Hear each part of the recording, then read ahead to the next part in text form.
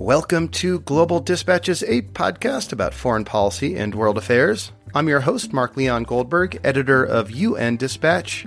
And in this show, we discuss topical global issues, have conversations with foreign affairs thought leaders and newsmakers, and give you the context you need to understand the world today. Go to globaldispatchespodcast.com to learn more. And now on with the show. Donald Trump's pick to serve as the United States ambassador to the United Nations is unlike any other previous nominee for the U.S. UN role. Kelly Knight-Craft currently serves as the U.S. ambassador to Canada, a position she was conferred for the fact that her family are billionaire Republican donors. Her family controls a major coal company with deep roots in Kentucky. Now, it is not at all unusual for Democratic or Republican administrations to reward major donors with plum ambassador roles. For better or worse, that is just part of U.S. diplomatic tradition. But this is the first time that the UN ambassadorship is going to a major donor. And that fact sets up some really interesting political dynamics that were on display during Ambassador Kelly Craft's confirmation hearing at the Senate Foreign Relations Committee last week. On the line with me to discuss how Kelly Craft may fit in the role of UN ambassador is Richard Gowan. He is the UN director for the International Crisis Group and recently published a piece in Politico examining some of the key debates and diplomatic dynamics that the next U.S. ambassador to the UN may face. Coming into this nomination hearing, Ambassador Kelly Craft did not have much of a foreign policy profile, particularly on issues related or relevant to the UN. This conversation provides both a useful background into Kelly Craft herself and also investigates and examines some of the issues into which she'll be thrust should she secure confirmation. A quick note before we begin. Big thank you to all of you who have become premium subscribers. Thank you also for your feedback on the bonus episodes that I've been posting. I'm glad that you're finding them so valuable. Just keep sending me that feedback. I love hearing from you. You can reach me using the contact button on globaldispatchespodcast.com. Send me your thoughts on topics I should cover or people I should interview. I love hearing from you. Don't hesitate. I get all those emails. I read all those emails and I reply to all of them as well. So thank you in advance. And now here is my conversation with Richard Gowan of the International Crisis Group. Looking for a trustworthy podcast to bring you unfiltered viewpoints and experiences on global health?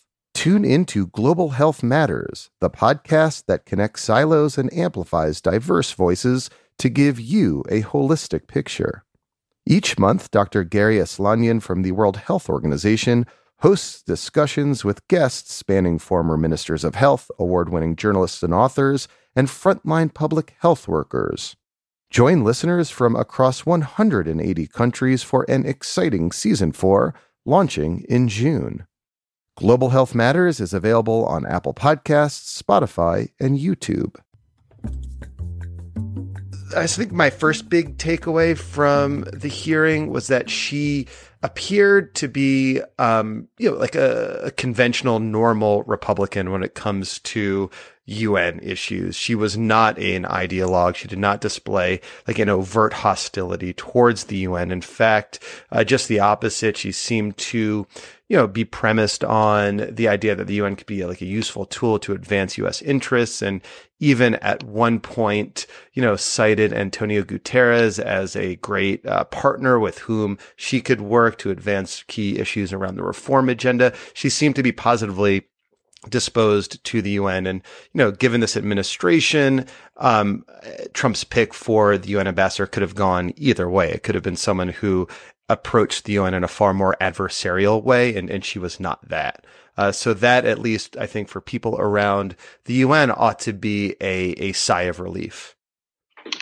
I think that's true. And one thing you hear from people who interacted with her in her previous post as ambassador to Canada is that she is a very decent and reasonable person to work with.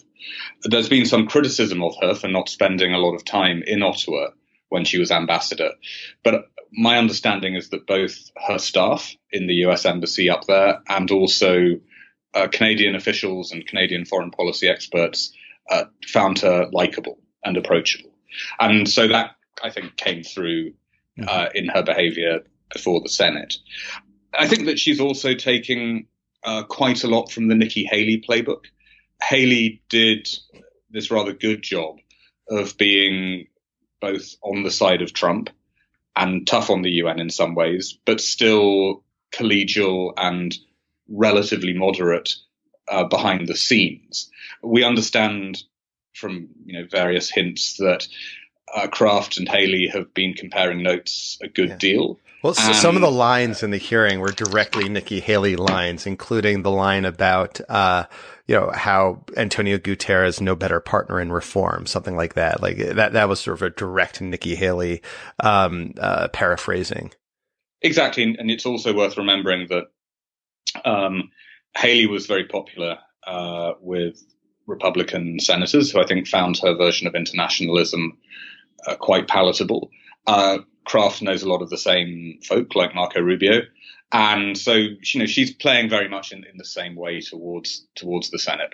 So, yes, this, I think, was a relatively reassuring performance, at least as far as Kraft's personality goes. Yeah. The big question that we all know is out there is, how influential is Kraft in the era of John Bolton and Secretary Pompeo? Yeah, no, we'll definitely get into that. Like a second observation I had is that, like Haley, both of them came to this hearing without much of a profile in foreign policy, at least as it came to the UN. So there was kind of like blank slates. I was really interested to learn, what Ambassador Kraft's vision for US-UN relations is, what her vision about the UN is. And she really did not articulate, at least to my view, much of that vision at all. She really didn't display, unlike Nikki Haley in her confirmation hearing, much of sort of an in-depth understanding of the key functions of the UN. And I think that is at least in part due to the fact that a lot of the questions posed to her did not deal directly with that substance. They were about other ancillary issues, which we'll also get into. But it was, I think, moderately disconcerting that she didn't display that sort of facility and knowledge about key issues around the UN, at least in the context of that hearing. I think that's broadly fair. I mean, if you look at her testimony, the issue that she emphasized there was her focus on humanitarian issues. Now, she framed that partially in terms of trying to spread the costs of UN humanitarian operations away from the US to other countries. But it was also, I think, a recognition on her part that the UN's humanitarian role is relatively uncontroversial and may be a big focus for her. And my sense is that in a period where the US position on a lot of political issues like Libya and Venezuela in New York is controversial, and obviously the US position on climate change is very controversial, the safe topic for Kraft to emphasize is humanitarian work, World Food Programme, which is run by an American, UNICEF, which is run by an American. Those are things where she can major. She also said one thing that was very interesting at one point, which was that she doesn't actually expect to be in New York very long. She implied that she would only be in post for the rest of the president's current term. That was interesting. I did note that. So it seems to me like she's not trying to set out an agenda that will last for years. She's looking for a few things that she can work on relatively uncontroversially, and as I say, that the humanitarian file is always the most obvious one of those. So a final observation, and this gets into something you alluded to in your Politico piece, was sort of an interesting political dynamic unfolding in that Senate hearing. Unlike any other previous U.S. ambassador to the UN, Kelly Craft is in that role because she is a major Republican donor. And not only is she a major Republican donor, but she is from Kentucky, and her family is good friends with Mitch McConnell, who introduced her at the hearing. And not only Mitch McConnell, but Rand Paul also was at the hearing. And he's interesting for the fact that he does not have foreign policy views that align with much of the rest of the Republican caucus, yet he too expressed his unreserved support for Kelly Craft. So, furthermore, every single Republican obviously kind of lined up behind her. They all seem to know her pretty well for her role as a key Republican donor. The Democrats on the committee, I think, tried to make hay around the fact that she was largely absent from her post in Ottawa during her tenure as U.S. ambassador to Canada. I don't think that landed, and I think absent any big controversy that we hadn't heard of, she'll sail through her nomination. So she'll take up her post at the UN, having this sort of key backdoor channel to key Republican lawmakers, particularly in the Senate, which I think sets up like a really interesting dynamic. We've never really seen that before, where you have a U.S. ambassador to the UN who has, considerable sway over some the politics of the Republican Party, as for the fact that she's just a major donor, which I think sets up some really interesting wrinkles and dynamics that we can talk about. Yes, I think it's worth saying that Haley had very, very good relations on the Hill, as we alluded to, and with some of the same figures. And obviously, Haley actually used her high profile in New York to establish herself as a significant figure in Republican politics going forward. But you're right to say that Craft is unusual in that she has played a very important fundraising role in getting some of the senators she was talking to where they are today. So she does have a lot of influence. And I think that is especially interesting because no one is quite sure how much clout she is going to have with Washington as the U.S. ambassador to the UN. Everyone has highlighted that whereas Nikki Haley was a member of Trump's cabinet, it seems that Craft will not have that privilege. And that clearly puts her at an institutional disadvantage.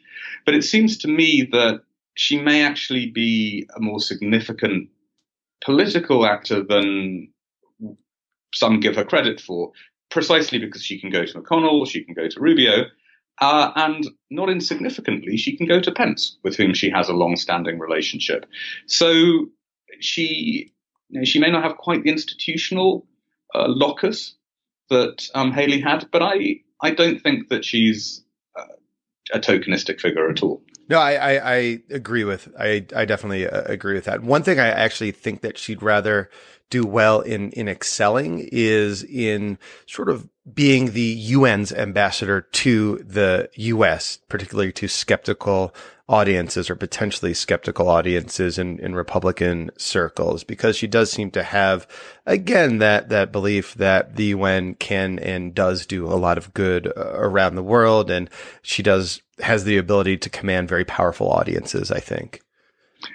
That's true. And I'm sure that it won't be very long before Security Council ambassadors find that they're being invited to Kentucky and that they will sit down for a big bowl of, fried chicken with McConnell. And actually, that sort of slightly folksy diplomacy is quite helpful in terms of US-UN relations. So, hopefully she will major on that. One tiny point that I quite liked in her original testimony was that she made a shout out to the Toronto Raptors for winning the basketball, which shows that she has quite a nice sense of how to to link to the foreign players that she's dealing with. I would also want to note before we kind of go on to like the context in which she'll be entering at the UN, which is a substance of your piece, an actually really interesting wrinkle from the hearing, probably like the most newsworthy part of the hearing was that she said she would recuse herself from conversations about coal and climate change because of her family's $1 billion investments in coal energy. That'll be sort of interesting to see how that sort of actually plays out. but it sort of was an interesting recognition of an appearance of conflict of interest here. Well, I think even, sort of even before we get to that, one of the most striking parts of the hearing was that she did actually state that she sees climate change as a man-made threat. And in the past, perhaps because of her links to the coal industry, Kraft has been pretty wishy-washy on climate. At one point, she said she appreciated both sides of the science, which doesn't really mean anything. But here she came out and she said, no, climate change is a real threat and we have to do things about it. Now, that, I think, actually slightly defanged one potential Democratic attack line against her, which is that she's a climate change denier. But, it was a significant statement. She tempered it by saying that she would not support any policies that threatened US jobs. So she didn't go that far. Yeah. But it was, it was a significant concession and will be appreciated, I think, by a lot of diplomats here. On the specific promise not to engage in negotiations involving coal, that was a good gambit, I think. It's not really substantively very significant because the US ambassador to the UN doesn't normally engage in the nitty-gritty of climate negotiations, even if they happen under the UN umbrella. There is a big climate summit coming up under the auspices of Antonio Guterres in New York in September. I guess that coal might come up in that context, but the US is not actually really engaging with that process anyway, so it's pretty moot. So for the last about 6 months now, there has been no appointed U.S. ambassador to UN. There's been an acting ambassador to the UN, Jonathan Cohen, who is about to be the U.S. ambassador to Egypt. Can you sort of describe the diplomatic context that should she be voted on, should she be approved, Kelly Craft will be entering when she sets foot in Turtle Bay? Well, it's a mess. And the fact that there has been the fact that there has been no, full-time politically appointed permanent representative has been a real problem for the US, because under Haley, the US mission to the UN, was a relatively happy ship. Diplomats actually quite liked working for Haley. When Haley had big disagreements with Washington, she could she could put a call through to the White House to make her position known. Since Haley left, it's been striking that US-UN has lost a lot of that leverage. And in many situations, for example, regular conversations about the ceasefire in Yemen, US diplomats are frustrating their counterparts because they simply don't have instructions on what to say in negotiations. They simply don't know what Washington wants. And so the US can't contribute at any level, really, to those processes. Now, the nature of power at the UN is such that if the US isn't engaging, a lot of diplomacy, at least in the Security Council, just dies because the Security Council can't act without. They're like, what's the point in even discussing a Yemen ceasefire if we don't know if the U.S. will support this or not? Like exactly. that sort of thing. Yeah. And, this is remarkable. It's something that I've discussed not only with U.S. allies, but actually with countries from Asia and Africa that instinctively don't, support U.S. positions. But even diplomats from those countries say, we need an ambassador. We miss Haley. Because without a significant player at the top of US-UN, we can get nothing done. Now, that's not, by the way, a criticism of Jonathan Cohen, who's a very, very good diplomat, who's very well liked. It's just that he doesn't have quite the, prestige that Haley had. But we've seen this over Libya, too. The UK really, really wanted a resolution calling for a ceasefire in Libya after the situation imploded there in April of this year. The US would not engage. And there was a sense then that that disengagement was a very deliberate tactic by some people in Washington who wanted to keep the UN away from the battle in Libya. Well, by some people, presumably this is John Bolton, who is supporting the renegade General Khalifa Haftar in a seeming reversal of U.S. position in backing, which the U.S. had sort of previously backed the UN-backed government of National Accord, the GNA. It's one of those situations where people around the UN that I talk to have no idea what the U.S. policy is on Libya right now. But would installing even a politically appointed UN ambassador change that at all? Well, not necessarily, because Bolton is going to Bolton, as it were. The reality is that the National Security Advisor has much more influence than the US ambassador to the UN. That was actually only probably the only time when that wasn't true recently was in the Haley period, when McMaster was NSA, but McMaster was very close to Haley, so they were peers. Bolton de facto outranks Kraft. Bolton understands the UN extremely well, and he is going to, I think, try to drive the majority of US policy in New York, and he is obviously a nationalist and a spoiler. However, because of the political connections we were talking about, I do think that if it gets really bad, Kraft will be able to go back to Pence, go back to McConnell and say, this is not right. I need at a minimum to have the instructions and have the leeway to represent the US with dignity. And I think that will at least create some impetus for America to clean up its diplomacy at the UN a little. Yeah, I mean, and you can foresee on some of the big issues around the Security Council that capture the attention of the White House, like Iran, which is obviously coming to a head, or anything really having to do with the Middle East. The White House will be squarely driving the agenda there.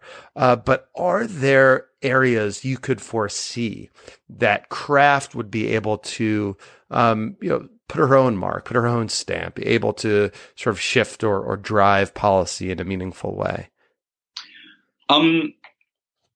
So I think I can see a few where she might be able to make a mark. One interesting aspect of the confirmation hearing, linking to this emphasis on humanitarian concerns, was that she talked about the Rohingya refugees and the need to assist them.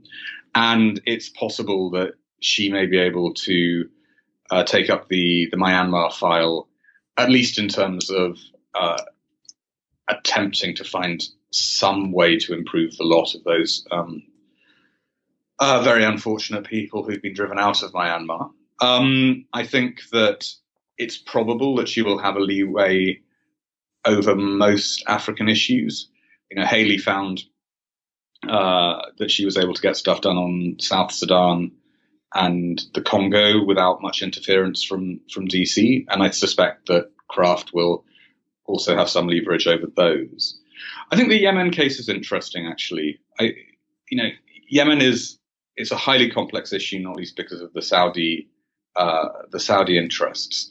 But if there is any hope of getting any progress towards a peace agreement in Yemen, which is very unclear, then Kraft might be able to invest a little more focus and energy on that, because at least on paper, the US really wants the peace process to work.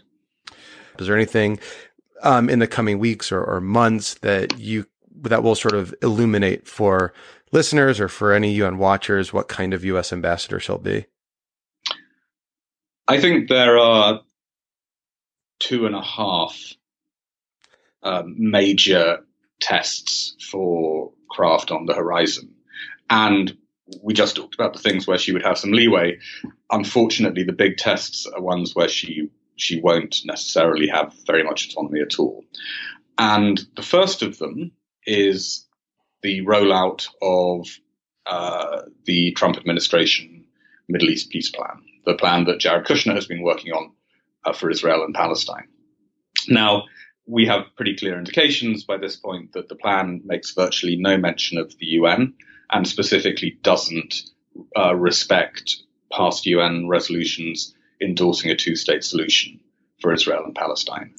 And if that plan drops, which is something we'd expected very soon but has been held up because of the difficulties in forming a government in Israel, if that plan drops and it really ignores the UN, then Kraft will face an enormous amount of blowback here in New York. She's likely to face Security Council and General Assembly resolutions insisting on the continued validity, almost sanctity of past resolutions on the two-state solution. She may have to cast a veto in the Security Council to block criticism of the US.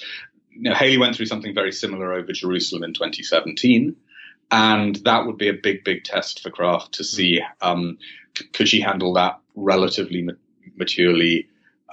Could she deal with other diplomats in a way that stood up for US positions but didn't alienate everyone else? So that's going to be one major test. And she said in her hearing that she hasn't seen the peace plan. So she's walking into that situation pretty blind at the moment. The second, I think now sadly almost guaranteed test is Iran.